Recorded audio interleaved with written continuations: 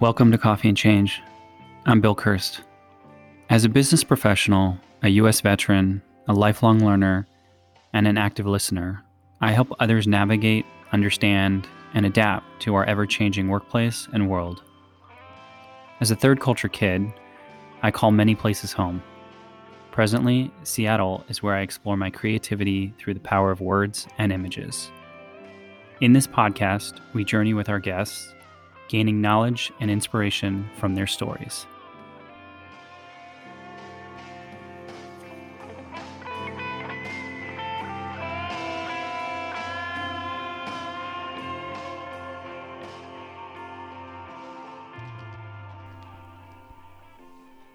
Welcome back, and thanks for listening.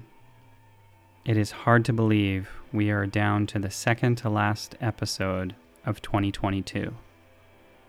And I couldn't be more proud of this story and change, this conversation, and this connection. 32 years in the making. I bring to you today the story of Rory Wunsu, who I met in Warsaw, Poland in 1990, just weeks into a new democracy for the people and the country of Poland. We were both 12 at the time, staring down our teenage years. We had no idea how much would change around us, how we would change personally, and how years later we would reconnect in a place of vulnerability, authenticity, and perseverance.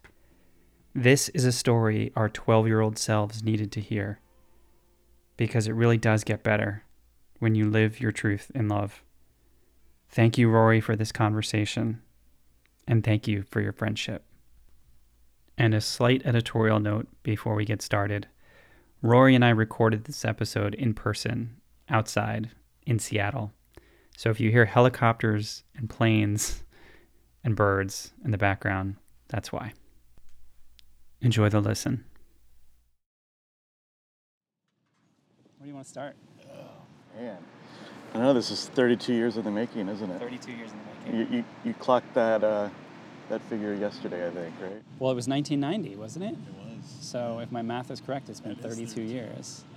32 years ago that we met. Yeah. And do you want to, well, before we kind of walk through the we met story, let's tell people where you were 32 years ago and how you got there. So 32 years ago, I was living in Warsaw, Poland, and my mom helped open the Peace Corps office after the Berlin Wall fell in '89. And we went kicking and screaming over to Warsaw, Poland, but and looking back, it was one of the best moments in my life. 1989, the wall fell. Was your mom already involved with Peace Corps before then? She was working for Peace Corps. Okay. And then that momentous occasion happened, and she was tapped on the shoulder to go open Peace Corps, the newly, democratic Poland at that time. Yeah. And I think when we were chatting the other night, you had mentioned to me that she went over first, right? So this is typically how it works, where parents, in both cases, our parents, went over early to go kind of get the lay of the land and check it out first before moving the family over. Is that what she did? She did, yeah. She was there a full 6 months before we came over. We stayed with my stepdad, finished out the school year. But meanwhile, she was over in Poland, learning Polish, finding a house for us to live, while also concurrently setting the office up. Right. So she was doing a lot of work. And how old were you at the time? 11, 12? Yeah. And so she was getting it all set up, learning Polish. You were where at this time? We were living in Woodbridge, Virginia. Yeah, no, Woodbridge, Virginia, just outside of D.C. Okay. And how long have you guys been there? My whole life. Your whole life? Yeah, up until then. And where were you, remind me, where were you born? Alexandria, Virginia. Children's Hospital. Yeah. And then my parents built a place in Woodbridge. Okay. Yeah. So you were like a Northern Virginia kind of DC guy, family prior to that. Okay. Right. And it was you and your two siblings that came over to Poland, is that right? My sister Deirdre and brother Colin. And you're the oldest of the three? Of the three, yep. Okay. Yeah. What? So walk me back if you don't mind, because I had that same experience where my dad and my mom went to Poland beforehand to kind of check it out, right? Get things set up. And I remember it being back in Houston, Texas, where I was. So you were in, Woodbridge, Virginia.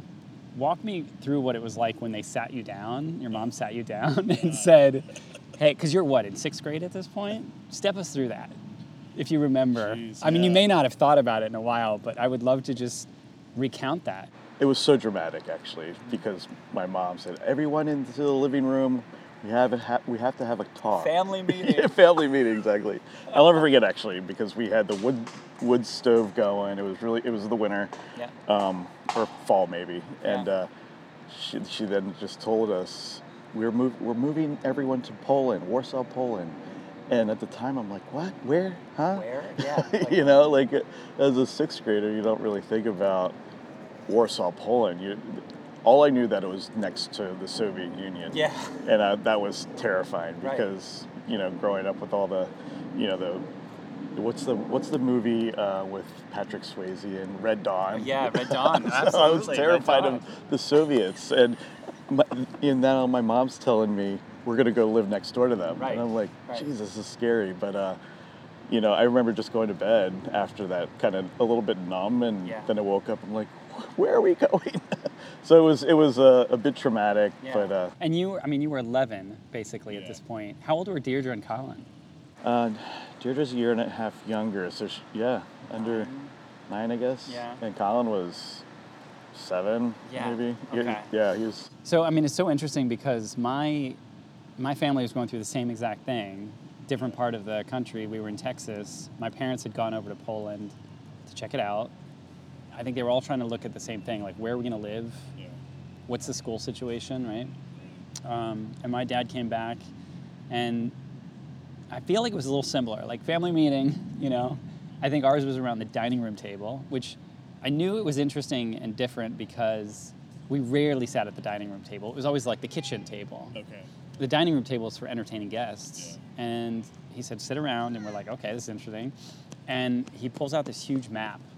And we loved maps as kids. Okay. I don't know if you knew this, but my dad used to take us for fun. He used to take us to the airport in Houston, Texas, to just look at the board of where the flights were all going and just kind of dream. And then we'd play these games where it was like, hey, where do you think that plane's going to? Or where do you think that one's coming from? And he would teach us all the emblems of the airlines. And then he would teach us how many engines and what that meant. What was a DC-9 versus a DC-10.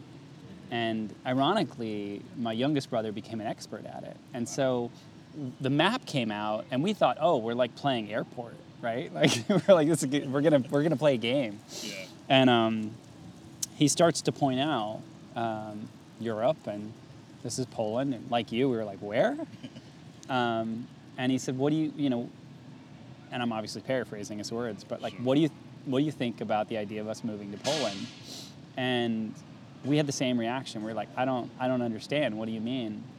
And it was very foggy. I think I had one sibling who was very upset because we were 6th grade at the time, and we had just started junior high. It's kind of a transition, right? And we all went to sleep, and then the next day it was very similar, like, hey, was this real? Is this real? And so we started asking questions. And good, bad, or otherwise, my dad said to us, you know The Sound of Music? And we're like, yeah, we love The Sound of Music. He's like, it's going to be like that. So that was the image that was in our head. The musical, The Sound of Music. That's what we're moving to. The hills of Austria. Yeah. Okay. We thought it was going to be like that. Yeah, got it. Did you have any image in your head? I mean, Red Dawn is I mean, I'm thinking Sound of Music. You're thinking Red Dawn. Right. Somewhere in the middle between. Yeah. But other than Red Dawn, like, did you have any picture in your head of what it was going to be like? No, not at all. Like I had never heard the word Right. Warsaw before. Yeah, me neither. And maybe Poland, but it was more like the fear of the Soviet Union, which says a lot about us as kids growing up with this big boogeyman that was the Soviet Union. Yeah, it was just fear at the time, and then acceptance came later, and then we were there. What? So what was the trip like? I mean, you pack up the house. Did stuff go into storage? Yeah, a lot. So my mom and stepdad were trying to sell the Virginia house because we were going to be away. But for some reason, it wouldn't sell, so I think they rented it. So we took a good amount of stuff over, like some furniture, but left a lot, back in Virginia. But, it was, we just one day had to pack all of our clothes, and I remember getting on, it was my first time ever on a 747. Yep. Yeah, so we flew Pan Am right over to Poland, and it was my first time in Europe. Yeah. And first overnight flight, and I remember waking up and seeing Aeroflot plane next to ours, and the design of the Aeroflot planes had that big spike in the tail, and that just kind of freaked me out too. It was like, this is like an alien world to me, and then we were in Warszawa. Yeah. So did you guys go to a hotel to begin with, like many people? No, my mom had set everything up. My mom picked us up, and we went right to our little townhouse. And funny story, like we had a pretty big house on a lot of land in Virginia. So the idea of moving to a townhouse, we were like, not only are we moving to this foreign land, but now we're downgrading our house to a townhouse. Yeah. Meanwhile, it was a luxury townhouse. Yeah, it was really nice. Amazing. In the center of a nice neighborhood of Warsaw, Poland. Yeah. So we didn't know it at the time, but we were supporting. And that was that the summer? So you hadn't started school yet? Yeah, we had just got out of school, and then we get to our place, our new house, and my mom then breaks the news. Hey, you're going to summer camp. We were then terrified of that, and not knowing any Polish. Yeah. And then so we went to summer camp, and that was so much fun. Yeah. Yeah. Were there other expats in the summer camp? It was just you guys? It was just us three American kids amongst all these Polish kids, and you pick up the language pretty quick. What was it like being the oldest of the three? Did you have a sense of like, hey, I got to look out for Deirdre and Colin? Yeah, no, I mean, I was, just very protective of them, even at, 11 years old. And we were, the Three Musketeers going into Polish summer camp for 2 weeks. Yeah. We tried to band it together as much as we could, cafeteria or those first couple of days, and then we kind of figured out some broken Polish and made some friends. But I was always looking out for them. And then end of the summer, you start at American School of Warsaw. That's right. Right, your 7th grade year. Yeah. Okay. What was that like to start off with? That was a little nerve-wracking. Yeah. But after the first couple of days, it just felt like it was a new school, and I mean, there was a sense of normalcy, meeting other American kids who were in the same situation that I was. The bonus on top of that was meeting other, I guess, diplomat kids and, other kids like you, where your parents were working for a company, but we all went to the American School of Warsaw. So it just seemed like a normal school at that time. And it had to be smaller compared to your school back in Virginia, right? Yeah. Do you remember the size differential or no? Was it like 16? 16 maybe or tops. Something? Yeah. So definitely smaller in the scale. I was going to say it was definitely in the fall before Christmas or Thanksgiving. Yeah. We arrived right after Halloween because I remember my dad. The whole thing about getting the family together and taking them overseas. We had to go to a hotel near the airport, so that we could, and he was moving 5 kids and 5 kids and a spouse, and so we were at the DoubleTree in Houston, right near the airport, and we were pretty upset. My one sister Katie and I were upset because we wanted to do trick-or-treating with our friends because we're in 6th grade. It's like you're just getting to the age where you're like the cool kids, and we couldn't, and we had to be downtown at the hotel, and my dad said you can trick-or-treat in the hotel, and my siblings and I have talked about this quite a bit because we didn't realize, the 2 older ones didn't realize how protective we were of the 3 younger ones, and we kind of had to be. So my sister Katie and I take my 3 younger siblings and we attempt to go trick-or-treating in a hotel. And it didn't go well. And the youngest, Brian, same age as Colin, didn't understand like what was going on. Like why are we knocking on these doors in a hotel and asking them trick or treat, and people are yelling at us and they're saying get out of here, and it's a business hotel, And it was a pretty traumatic experience. To have like right before you get on a plane. Right. And I think we took KLM, the Dutch airline, and we took KLM to Amsterdam and then changed in Amsterdam and went on to Warsaw. And I think like, to me, we always think about the experience starts when you land in a country, but so much of it actually begins with things like leaving a place, right? Leaving home to go to a new one. And years later, unpacking that experience for the siblings, they said how and I now think about it, it was pretty traumatic to have to kind of pretend like all was okay. Yeah. For the siblings, right? I'm sure you did that many times in Poland. Oh, for sure. Because they're looking to you, right? Like, hey, Rory, like, what's going on? Like, should we be worried? Should we not? And you got to put on a smile, right? And hey, it's going to be fine, Colin, Deirdre, in our case, Brian, Kevin, Mary, And I remember that. And years later, we talked about that. Like, we sort of just stashed it away. And very similar, we get to Warsaw. It's a big change for us. We're living in a hotel. The first hotel we were in was a kind of a more traditional Polish hotel.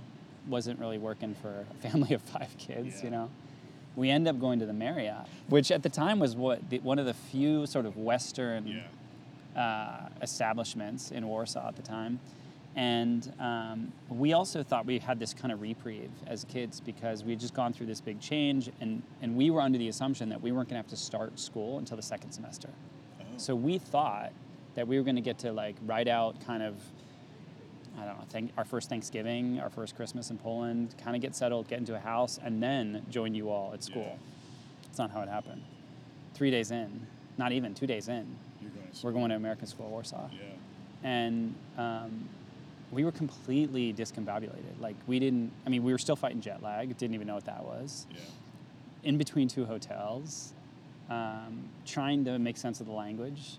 And then we get dropped to school. And I remember one of the really interesting things that kind of sat with me was I was convinced in my own mind, I was convinced that the uniqueness of me being a new American kid, that I was going to have the things that nobody else had, right? Like I was convinced that, I've got the latest music or style. You turned me on to Vanilla Ice. That's right. So that's exactly what I was going to bring up was how the only thing that probably, in a very strange way, was my saving grace in that moment was the fact that I had the Vanilla Ice single, Ice Ice Baby, which we can all look back at now and laugh but keep in mind, right, you got, in this case, 2 American kids, but there were others who were grasping for any remnants of back home, right? And I remember I bought that single. It was a cassette tape, right? Yep. It was before CDs. And I remember that first day thinking, I don't know how this is going to go, but this is going to be my get out of jail card. And it worked for a little while. Yeah. And then we certainly realized shortly thereafter that they can get the same music here in Poland. It's just bootlegged, right? Yeah. The open market. But I remember that first day being like, okay, I'm going to bring this Vanilla Ice tape. It sounds so crazy to say right now, but because I want to have something that nobody else will have and might actually make me slightly accepted and popular for a second. Yeah. I was so desperate to like land and be okay. Land on my feet and be okay. Yeah. And it was terrifying. It was absolutely terrifying. Right. Multiply it by the fact that we're in now a freshly democratic country. Yeah. Barely, the paint is barely dry from the word Solidarność. Yes. So we arrive, we're in school, mid-year, not easy. And at the time, had you already had a cohort of friends, pretty much, or no? Had you, or? I was already well into following pro football and playing football at school. So It was, remember the brand Starter? Absolutely. Yeah, it was a starter hats, jacket. Starter jackets. Yeah. That was like the thing to have back when we were kids. That and was. I wore that Redskins, which you can't even say that word I anymore. know. You can't even say Washington Redskins. The Washington for those listening, Commanders. the Commanders. The Commanders, yes.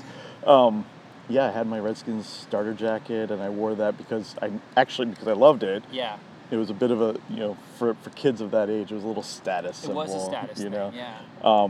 But you actually, from a practical standpoint, you needed it because in September it was snowing. What I do recall being really fascinating was, some of the kids in our class were from like West Germany or East Germany, and that time frame was. Right. I remember Mrs. Potofsky.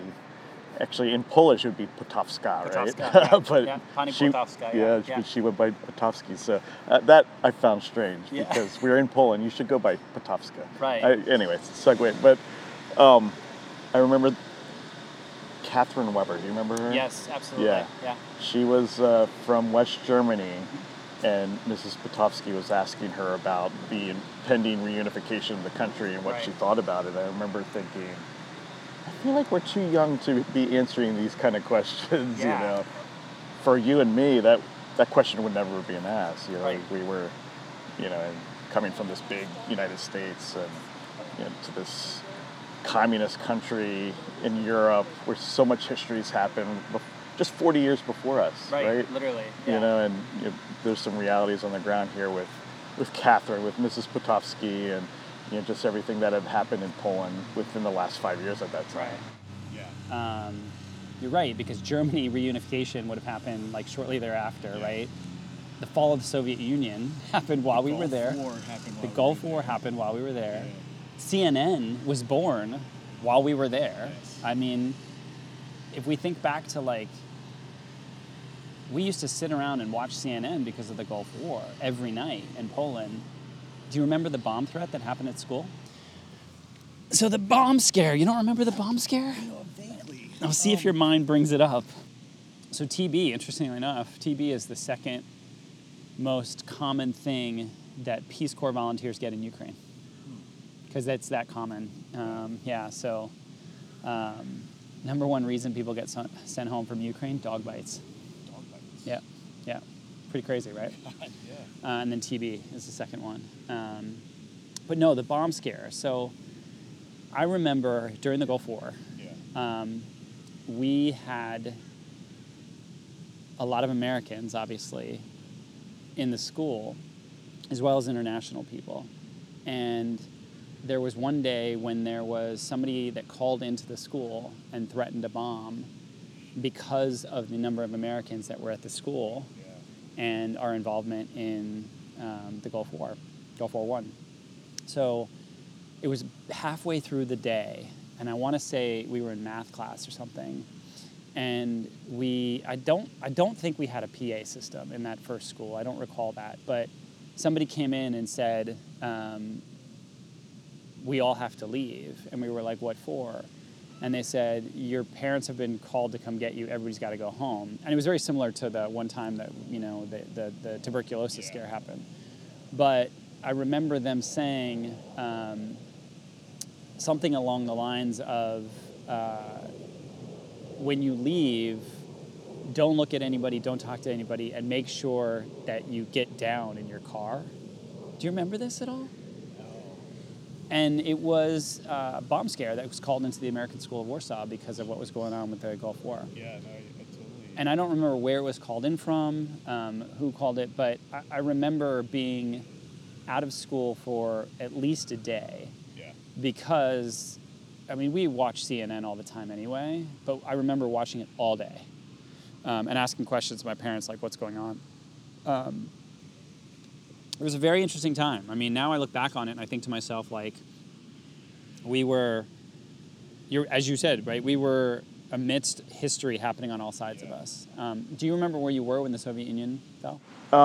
We were, in Warsaw.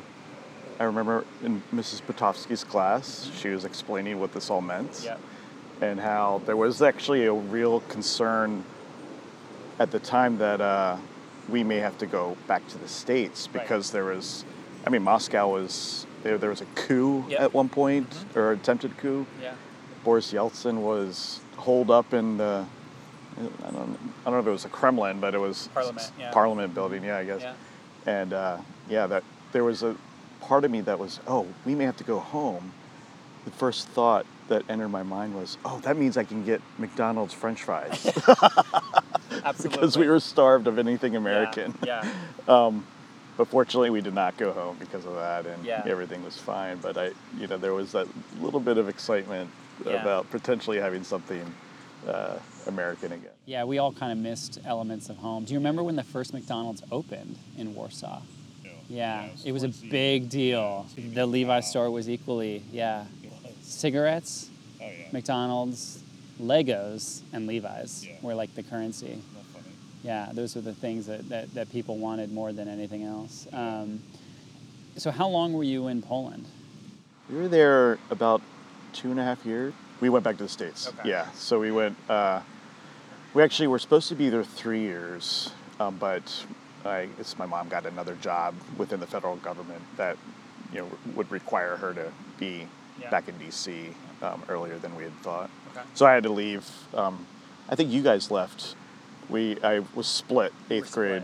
Yeah, so similarly, like halfway through our time there, my dad got an opportunity to do the same thing he'd done in Warsaw, which was open the office in Warsaw.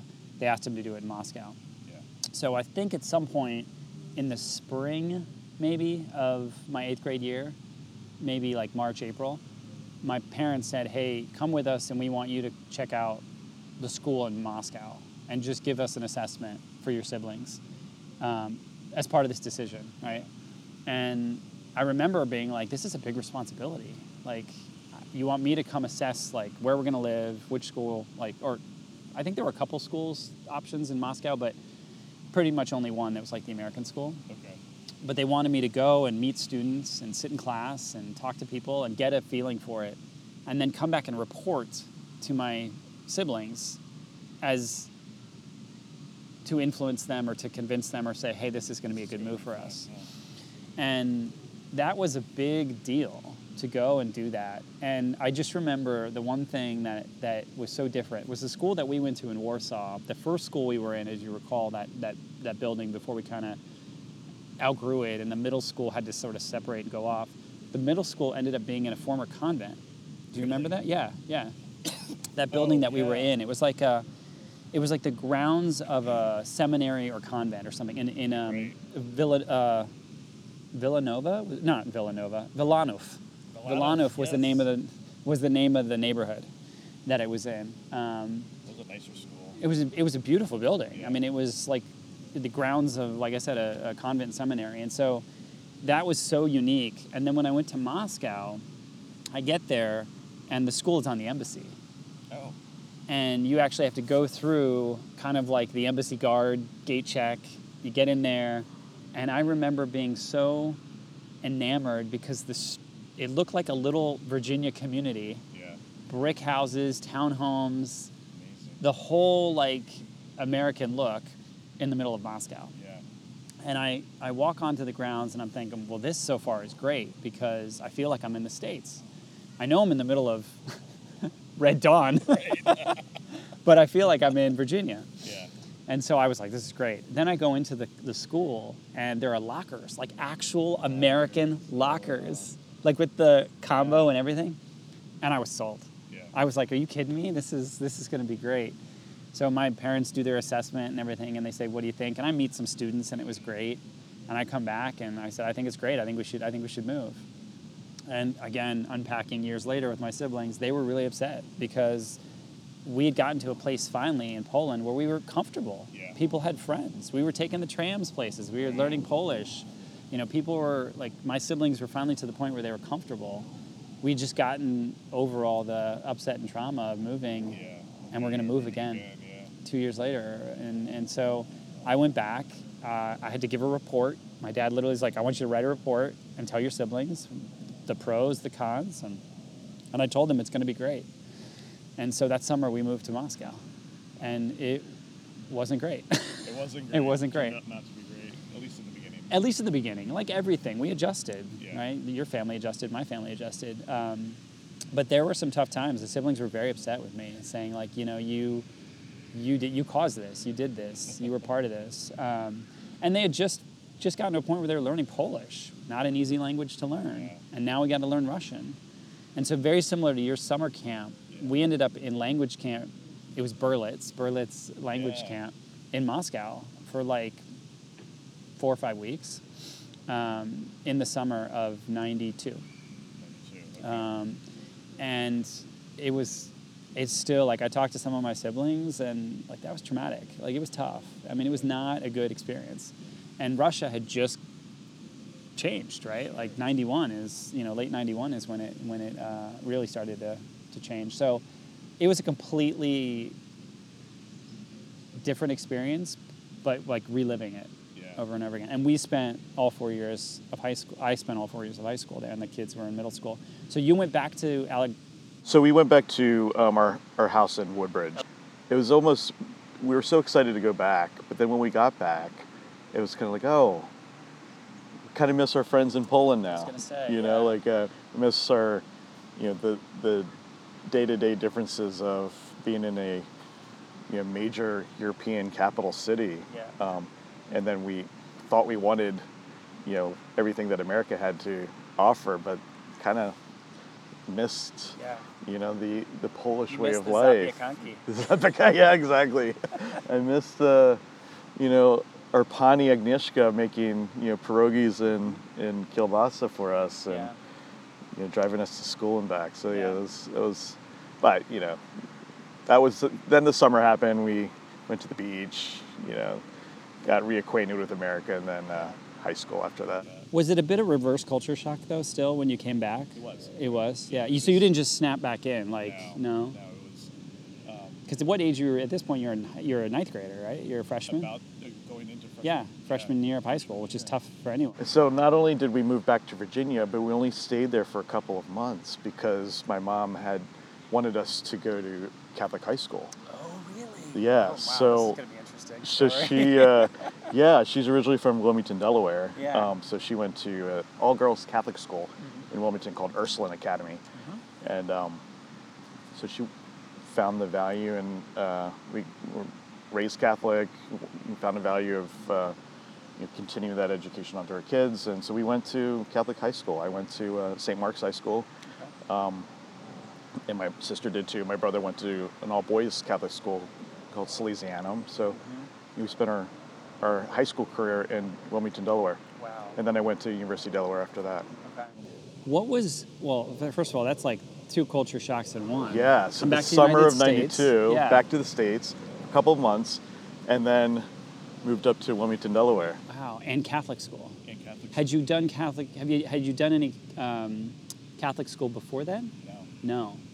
Wow. Usually it's the opposite, right? Kids in primary school or elementary kind of get the Catholic school, and then maybe when they get to high school, it's like, hey, don't do that anymore. It's the opposite for you guys. Opposite for us. What was your experience like in Catholic school? I just kind of likened it to ASW, American School of Warsaw. Was, Right. that was technically a private school, right? So we were just going to another private school, in my opinion, I guess, Yeah. or my outlook on it. Yeah.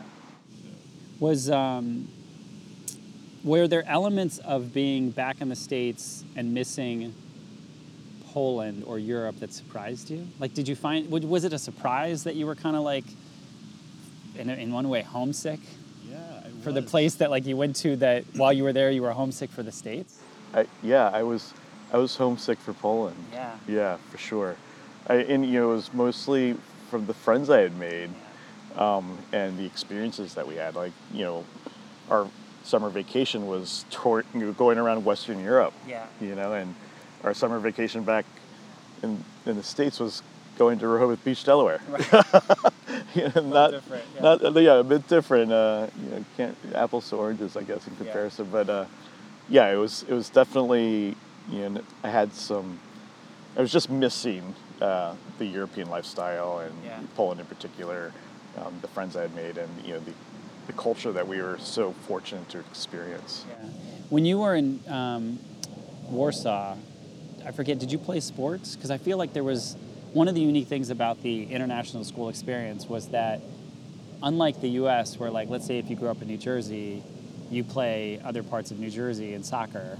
Yeah. I feel like in Europe, in the international school system, like, we would play other countries and their international schools. Did you have that experience? So I didn't. I wasn't good enough to make the travel Travel team. team, what you're described between Yeah. the different American schools Yeah. in each country. I didn't test high enough, but my sister did. Okay. And she went to. She played soccer, right? She ran cross country. Ran cross country. So she later did that throughout high school too. But she, in her grade, she was selected to go to Vienna, Austria. I was so jealous. Right. I wanted to go to Vienna. I wanted to go with the ski club, whatever they were doing. I just wasn't a great skier and not a great cross country runner, I guess. But I'm glad that my sister at least got the opportunity to do that. Yeah, I remember one of the first. I was not sports oriented either, but I went down for it was almost like the science club or the math club. I can't remember what it was, but we went to Prague. Yeah. And there was a competition in Prague between all of the international schools across Europe. And so we we basically get on the train and head down to Prague. And it was fascinating because, people go to Prague now, it's like tourism everywhere and it's really advanced. But we were there in the early days, like there was nothing. Like I said, the paint was still fresh, and it was spectacular. Like it was just St. Charles Bridge and the whole night, like all of that. Seeing that as a 12-year-old, unaffected, it hadn't been touched by the world yet, And it's such a beautiful part of the world. I loved it. I really enjoyed it. My mom and stepdad went to Prague a couple of times while we were over there, and they said similar things. Yeah. I never, I guess at the time I was too young to appreciate, the architecture of Prague, and I've since seen so many pictures of the city. It looks amazing. I'd love to visit one day. My parents' friends would send us care packages. Yes. Did you get the VHS care pack? tapes. VHS tapes, yes. And it would be and I was still am, huge Redskins Commanders fan. So my dad's friend would tape the games on VHS and send them over. Yeah. So I would watch these games that were played 2 months ago. and still be on the edge of the seat, even though I knew the end of the score. No, we lived and died by those VHS packages. Yes. Now, granted, for us, when we started getting those, we were already in Russia. Okay. And there are a couple of shows that I still attribute to my teenage years, which, looking back on it now, there's so much I didn't know then about myself. I learned about myself through these shows, and man, if I could go back and have a conversation with Teenage Bill, it'd be fascinating. But one of those shows was Party of Five. Oh gosh. Yeah, right? And I knew nothing about these shows. The only reason we learned is because we had a friend who had lived in Russia, but she had gone back as a diplomat, military diplomat kid. She had gone back to Virginia, like many do, and said, what can I send you? And we said, just put on the Thursday night lineup and just hit record. Yeah. And whatever's on. So, we were watching Friends and Party of Five and, oh God, there's so many things that were on Fox back then, when it was just starting. And I remember watching Party of Five and thinking, there's elements of this show that I don't understand. Yep. And they dealt with drugs, they dealt with alcohol, they dealt with sexuality, they dealt with... And at the same time, I remember thinking, I'm learning about these characters and about myself because I'm involved in these characters' lives. And it was also a window back to the U.S. culture for us. But that's how we learned. We're through these little segments of VHS recordings that were months after the original air date. Wouldn't that be interesting to go back and watch those same tapes? It's a little bit of a time. I mean, it's total 90210. Yeah, another generational show. Yeah, completely. If I think back to the controversy of that show, and I remember people in my high school hearing that we had episodes of that taped, and they'd come over to our house to watch it, and then parents would find out, and then we'd get in trouble. For 90210. For 90210. Yeah. And now you think God, what? To me, I think to myself, the innocence and the purity of that. Yeah. Right? But how else are we going to learn who the heck we were? Sure. I mean, I didn't know that at the time what like Brenda and Brandon and Dylan. I mean, all those people were like in their young 30s playing teenagers. Yeah. I mean, Luke Perry, I think, was late 20s, early 30s, playing a high school guy, right? I remember Luke Perry, Dylan on the show. Yeah, Dylan, yeah. Dylan McKay. Yeah. I thought he was so cool because he had these sideburns, and I'm like, I can't wait to grow sideburns, you know, and meanwhile, come to find out, like you said, he's, late 20s, early 30s. Yeah, well, of course he can grow sideburns, of course. I was like, what's wrong with me? I can't grow sideburns. He's not 17. Yeah. He's 31. Right. Oh, man. Yeah, so that to me, I'd forgotten a lot of that. But now I go back, and it's interesting because some people have said to me, like, have you rewatched Party of Five? Have you? And in a way, like, part of me attempts to, but then I go down this path of nostalgia. Yeah. And in a weird way, like you said, the homesickness, like, it's not the same. Like, it reminds me of a time that in some way was very complex, but also very pure, right? We were living in a part of the world that had just experienced democracy and was fledgling and trying to figure out who they were. In the meantime, we're trying to figure out who we are. I mean, I joke about it, like, adolescence behind the Iron Curtain. Yeah. Like, what? That's not easy. Yeah. I can't imagine. We went back before high school, so we had the American high school experience where you guys. I did not. You did not. You had the American high school experience in Russia. Right. Yeah. And I yearned for what you had, and meanwhile you probably were there missing what I was having. Absolutely. Yeah. Which is really interesting to think about. Yeah. What was the high school experience like for you beyond kind of the reintegration? Like, did you feel like you left a part of yourself behind in Europe? Did you get to know a new part of yourself when you came back to the States? Like, I'm curious that transition. The transition was abrupt and sudden, just like it was when we went over to Poland. But it was, for me, high school was okay. It wasn't the greatest. There was still a bit of a lag from wanting to be with my friends I had made over the past 3 years, almost 3 years, to now having to make new friends not only in a new school but a new state, from where we lived before. So it was a bit of an adjustment for sure, the freshman and I'd say sophomore year. But then, as time goes on, you find your tribe at the time, and then that kind of you grow with that. And for me, that's what I did. I went to the University of Delaware. Yeah. I wanted to go away to school. I looked at going to University of Delaware as like grade 13 because literally everyone from high school went to UD or University of Delaware. And University of Delaware was, so much more than I thought it was going to be.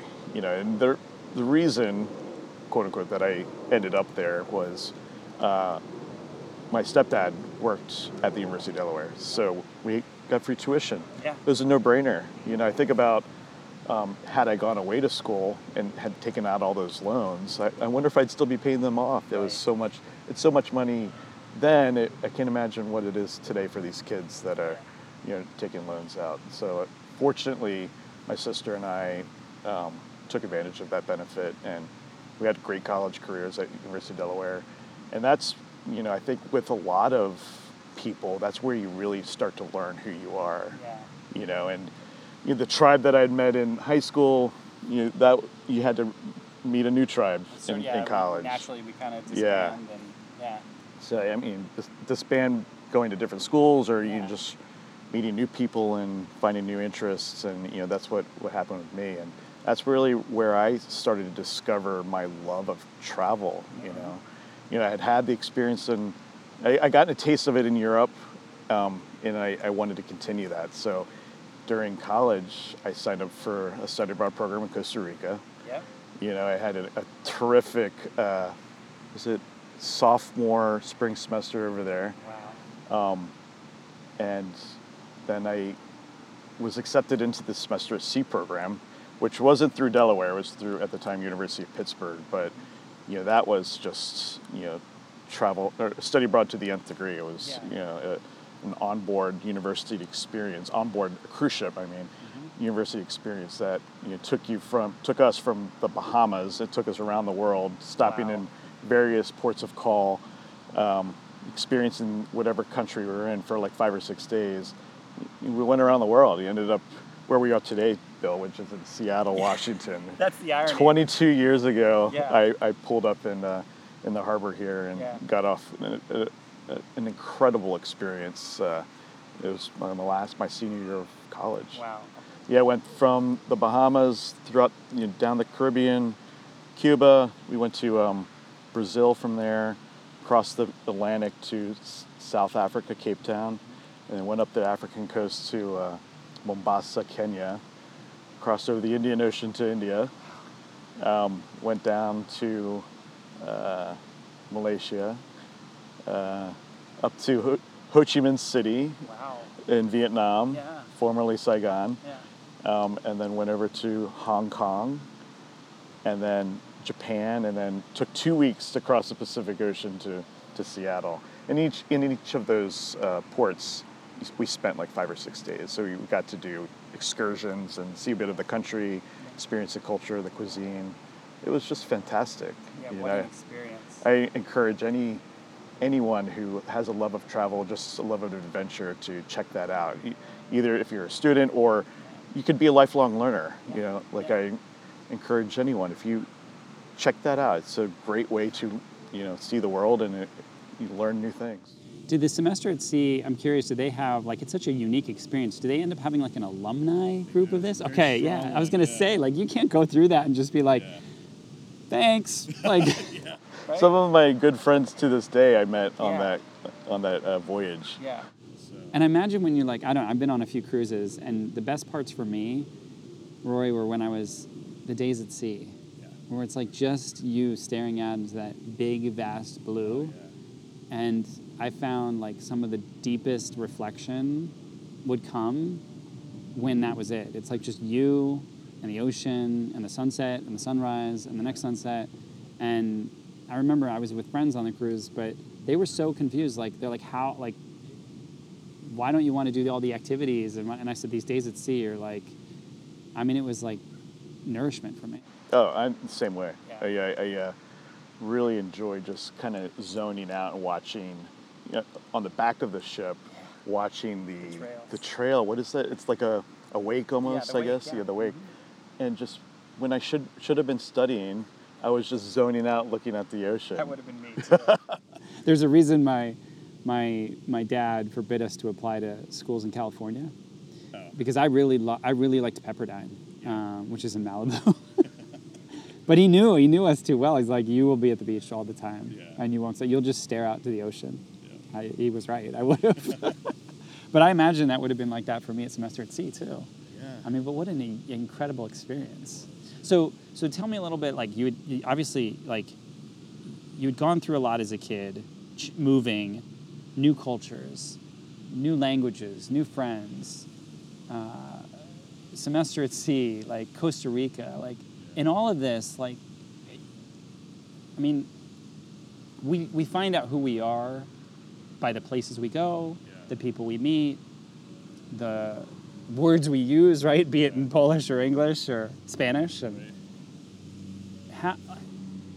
were you re-meeting yourself every single time? I would say yes. Yeah, it was, it's new experiences, each of those stages of my life.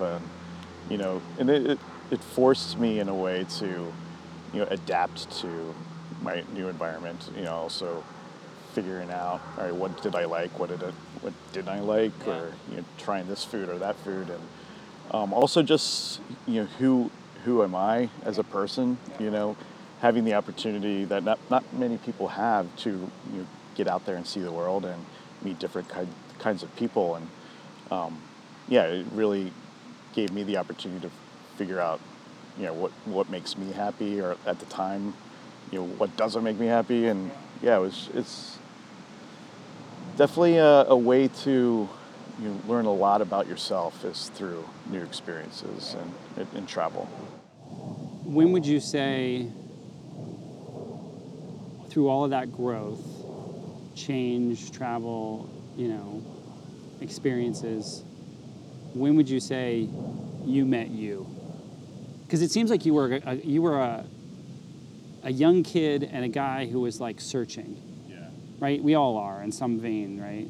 And some of it's us seeking things out, and then it's things seeking us out for that.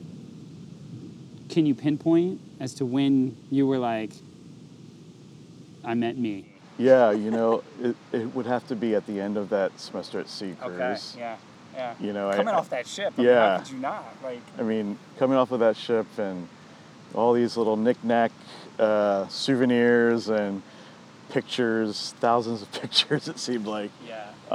And that was before I was gonna say, digital. This was before the phones. That's right. So at least the pictures I thought I had taken and I prayed came out because you had to have them developed, right? Film, yeah. I was a new guy coming off that ship and was ready to start my career, even though I was ready to do that. However, I was a couple credits short, so I had to go back for another semester at Delaware. So What's like the 13th? Yeah. Grade 13. Yeah. With a little extra credit. So I went back to Wilmington, got my last semester kind of finished, and I during that kind of time when I should have already been graduated, but it's kind of like, all right, finish these pesky classes and graduate in December of 2000 instead of May. I started to kind of think about in that last semester, what do I want to do with my life? Who do I want to be after all this adventure? The past 10 years at that point? And I interned at this company called MBNA America. They're a credit card company that's now Bank of America. And I had an opportunity to get a mentor, and she helped guide me on things to think about as far as your career goes and what I had done during the summers prior to that. And I interviewed for this position out in their Western office in Laguna Beach, California. Wow. So I got that job. Great spot. Yeah. Well, I'm sorry. That's where I lived. The office was in Aliso Viejo, which is just a town over. Yeah. So I moved to California. Wow. Yeah. I kept the adventure going. Yeah. Yeah. And that's kind of really where I started to develop as like a young professional. Yeah. My first experience with a real job and living on my own, even though, I'd lived on my own in college, but this was like by myself, roommates at the time. I ended up getting some roommates, but it was, 3,500 miles away from family, and kept that discovery mode going. Yeah. Yeah, and that's, really where I just started to, have relationships really, and I had some girlfriends at the time, and was still kind of figuring myself out, and I think towards the end of that time in my life, I was like, all right, this is not for me. Mm-hmm. The dating girls aspect, but also, living in a place that was just, for me, a little bit unrealistic long term. Family wasn't close by. It was super expensive to live there, and I hated the idea of renting, so I wanted to buy a house. So after 3 years in California, I moved back to Delaware and bought a house. And quickly found out, all right, this is not the same pace that I'm used to in California, so I rented my house out in Delaware, moved to New York for a year and a half, and that was it for me. That's where I just love New York, and I being anonymous, whereas in a big city like New York, whereas in Wilmington, Delaware, I knew a lot of people. So I took New York as an opportunity to really, instead of discover the city I already was familiar with, discover who I was as a young guy, and came out to myself in New York, and just really enjoyed living the gay life in New York, and met a lot of great guys, a lot of just great people in general, and experienced a whole lot. Do you think, it's interesting you mentioned that about New York. It's sort of there are very few places in the world where you can literally be completely anonymous. Yeah. New York is always kind of cited as one of those by many people, right? From celebrities all the way down. You could just walk down the street in New York, and part of it is the population size, the enormity, but also because people just like they go about their life, right? They're not looking for celebrities. They're not looking for anybody. Do you feel like that is sort of the cradle of the place where you could say, hey, I'm gonna be my entire self? For the first time, for sure. Like up until that point, I was out there looking for something, or just experiencing what the world was in front of me. Whether it was in Poland or Wilmington, Delaware, California, and New York.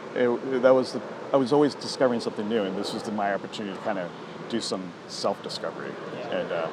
And I'm so glad I went up to New York, even though it chewed me up and spit me out. Well, it does. That's what it does, right? But it was, all in a good way, of course. Yeah, I ended up becoming stronger because of that experience, and discovered who I was really in the city after spending the last 15 years, experiencing all these other places. I experienced myself a bit. Was it a challenging conversation with yourself, like kind of coming out to yourself, or was it? Yeah, it was a bit, because it was some reluctance to accept who I really was. Yeah. But once I started to meet other people in the city, it became a lot easier, and I had a bit of a little crew, and but there was still part of me that had that separate lives. So it was one way in New York, I'd go home and be another way back in Wilmington, Delaware. So there was that struggle still, but at least I had something that I was excited about in New York, and so I would retreat back to New York whenever I could, after moving back to Delaware. Right. But what was the source of reluctance? Was it? Obviously you had gone to Catholic school. We both share kind of that Catholic faith and family. I don't want to jump to that necessarily because that's sort of like an obvious answer. But I'd be curious, like where do you feel the reluctance was residing at that time for you? Was it also persona? Was it because we as men got to keep up? You're the oldest sibling. There's a lot that could play there. Super loaded question, but yeah. But no, I think it's just being just ashamed of that part of myself. Yeah. And not wanting to be gay, but it is who I am. Yeah. And everyone comes out in their own way in their own time, and for me that time was a bit later after New York, when I moved back home and met Jim, and had a great relationship there, and it's just I guess it was just a struggle, Well, I think it's interesting too, because we all have that. And I think it's really important that you sort of name the word shame, right? Like there's this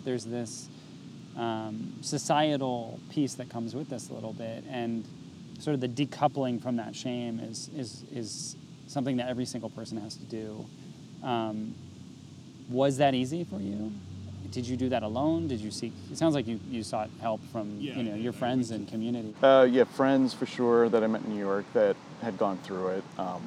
I definitely relied on their experience, but also I went and got a therapist. Yeah. You went to therapy, and you really put in the work there. I wouldn't say that helped right away, but it at least gave me an outlet to talk about things in a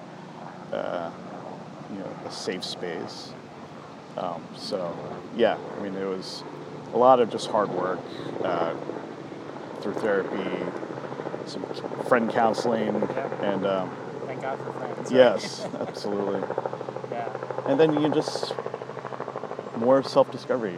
Yeah. I'd read a lot too about coming out stories and struggles that people that came before me had to go through.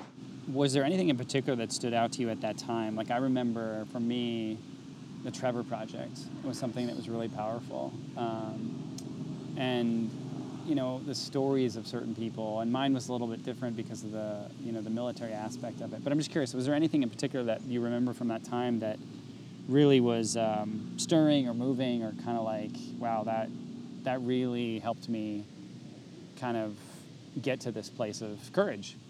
Yeah. Or anything you read, or I'm just curious from that standpoint.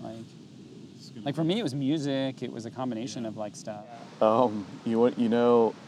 It's a bit of a funny answer, but remember the show Glee? Absolutely, absolutely, yeah. I love that show. Yeah, I do too. And I was surprised at myself that I loved it. Yeah. But I absolutely loved it, still do. I'll still pull up some YouTubes and watch some clips. Yeah. But Glee had the character Kurt on the show, and he was just, he was out and about, out and proud as a fictional character in high school, but I really looked up to him in a way because he was who he was, and he didn't have to hide it, whereas I felt I had to.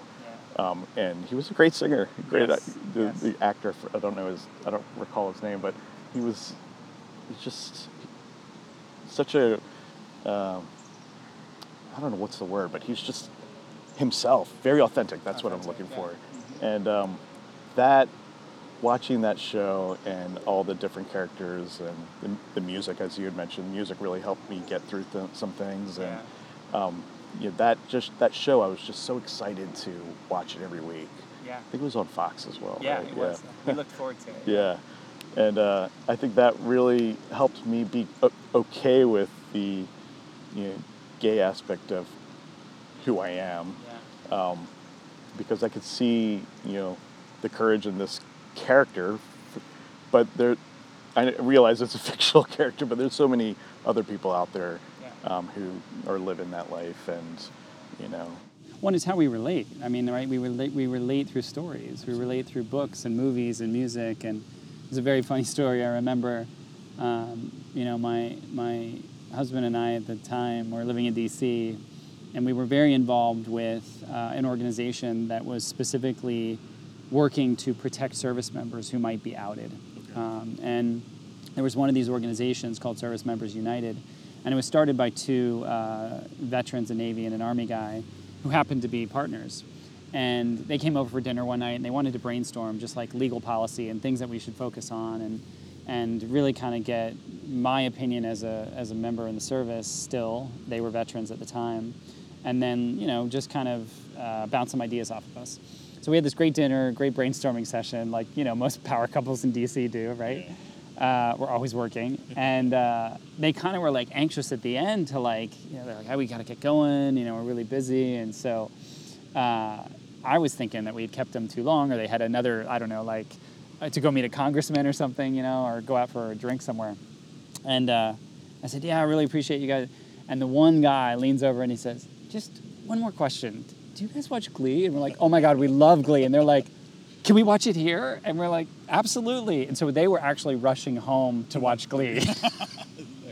And it was just one of those moments where you think to yourself, we're all a lot more alike than we think we are. And, I was so reminded in that moment that, yes, we can work on policy. Yes, we can work on brainstorming, we can do all this other stuff, but we also need the power of stories and people to relate to and people to look up to and admire, people like Kurt. And the four of us sat there on the couch and watched an episode of Glee and loved it.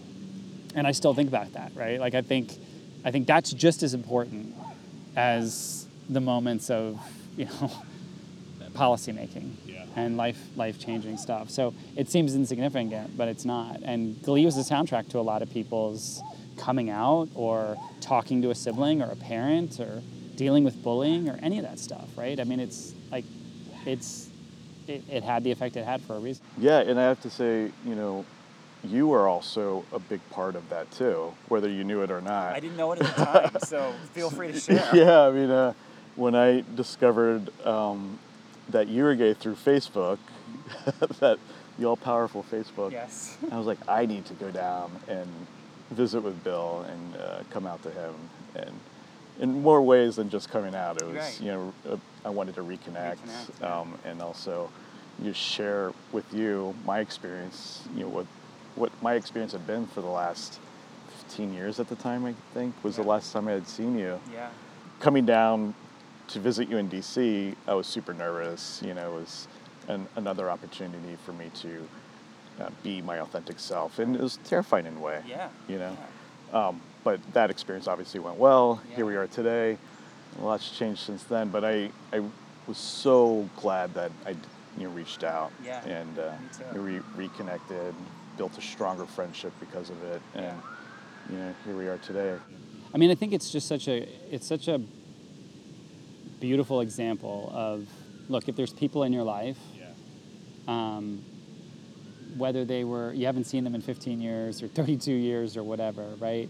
I mean, in some sense, this is where the power of social media makes sense for a lot of people like you and I and others who are third culture kids, right? I mean, we traveled the world, we lived in different cultures. We used to do letter writing. Yes. And the concept of like being able to just kind of look up someone and see where they're at and reach out to them, like that was such a luxury that we never thought would be a reality, and now it is. And I know a lot of people whose lives have been saved by reconnecting and reaching out, and whether it be something like the Trevor Project and people posting all those videos on YouTube, right? None of that would have reached what it reached without something like a YouTube. We wouldn't have reconnected but for Facebook. Yeah. And I remember those initial exchanges where you were kind of reaching out and saying, hey, I'm going to be in DC, and I remember sending you like some music and stuff, because I don't know if I had an inkling or if I was hopeful. I don't know, but regardless, I just remember feeling like here's another human who's literally lived through what I've lived through. Yeah. We've shared experiences in kind of pivotal years of our life in historic times. Yeah. And I want to be there for that person however I can.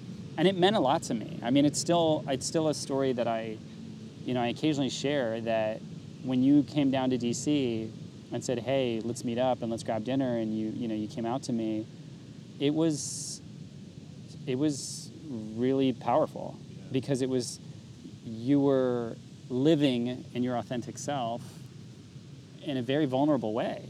And I remember how courageous it was. And to me, it's just a great example of it's never too late. It's never too late. That's absolutely right. And just taking a chance and seeing what's the worst that can happen. At the time we weren't in touch that often. Right. What's the worst that can happen? Okay, so we don't stay in touch. Right.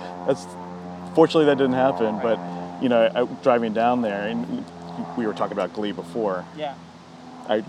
Driving down, I was thinking, I'm looking up to Bill because he's living his authentic life, and this is where I want to get to. You were my real life Kurt. Yeah, exactly. I'll take that credit. You're my real life Kurt, and Yeah. I was like, he's living what I aspire to. Right. So I was excited and nervous at the same time. Well, of course, and I think anybody who's ever gone through that experience remembers the nerves, remembers the excitement, and I just remember what an honor it was to get to be that person, to be asked to be that person, to hold the space, and in some ways kind of hold your hand through this, hey, I'm rewriting my future here, and I'm doing it in a way that I don't know what the outcome is going to be, but as you said, you were able to sort of witness from afar. I like seeing how happy you are. Yeah. You could see that. You could see through Facebook and other things that, I was living a new life. It was authentic. It was much happier, and it took work. Yeah. And it came with risks, right? I think every one of us is trying to navigate that a little bit. And so for me, I still think, I remember going home that night and saying, wow. I got a little bit emotional about it, because I was like, wow, if the 12-year-old Bill knew that years later he'd be sitting, in his 30s with Rory, and we'd be having this conversation that was we're here for each other in a way that we never could have imagined. And we have more in common than we ever knew. And more importantly, we get to like help each other through these next stages of life. Like I would have just been like, you're crazy, right? Like I would have said, oh, no, that's never going to happen. Yeah. And it's not because, you know, I didn't see us being friends in the future, but I just don't think that this narrative would have been believed by my 12-year-old self. And at the same time, that's exactly what my 12-year-old self needed to hear. Like, if my 12-year-old self knew that, I would have been a lot better off, knowing how okay we were going to be. Yeah. How, like, healthy, happy, hardworking, successful, you know, philanthropic we were going to be. We probably would have saved ourselves a lot of anguish. But that's why we do this, right? That's why we reconnect. That's why we tell the story. We hope that there's, a 12 or 14-year-old out there saying, you know what, like, I'm hoping it's not as hard for them as it was for us. I mean, this phrase is almost cliche now, but it truly does get better, doesn't it? You know? It does. You know, and living with life. Work. With work, for sure. Put it, You have to make an effort. But yeah, it does get better as life goes on. And yeah, going back to my 12-year-old self. Yeah, what would you say to Rory? What would I say? I'd be like, you know, probably, you know, things are pretty confusing right now. Yeah. It's to be expected. Live your life, experience as much as you can, and just be open. Yeah. And you're going to be all right. Yeah. And don't beat yourself up. Yeah. And I think that's the piece of advice that I would hope my 12-year-old self would, you know, remember. Right. Because we put ourselves through a lot of anguish. Yeah. Yeah. I mean, it made us who we are. But man, there's so many times I wish I could go back and just hold that kid. Yeah. Like, and just be like, it's going to be fine. Like, it's going to get better.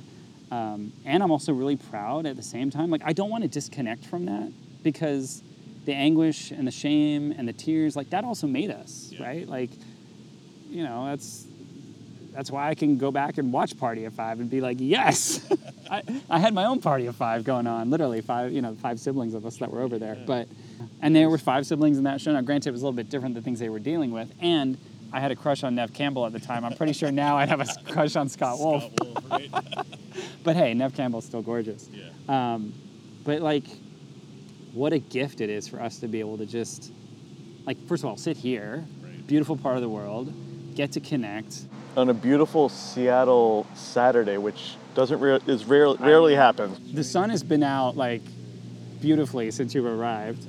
So I just want to thank you for, like, well, for a few things. I don't want to, like, group it all in one. But one, I want to thank you for, like, never giving up on the Rory that you always knew, which was a lifelong learner. Yeah. Like the I want to seek out more Rory, right?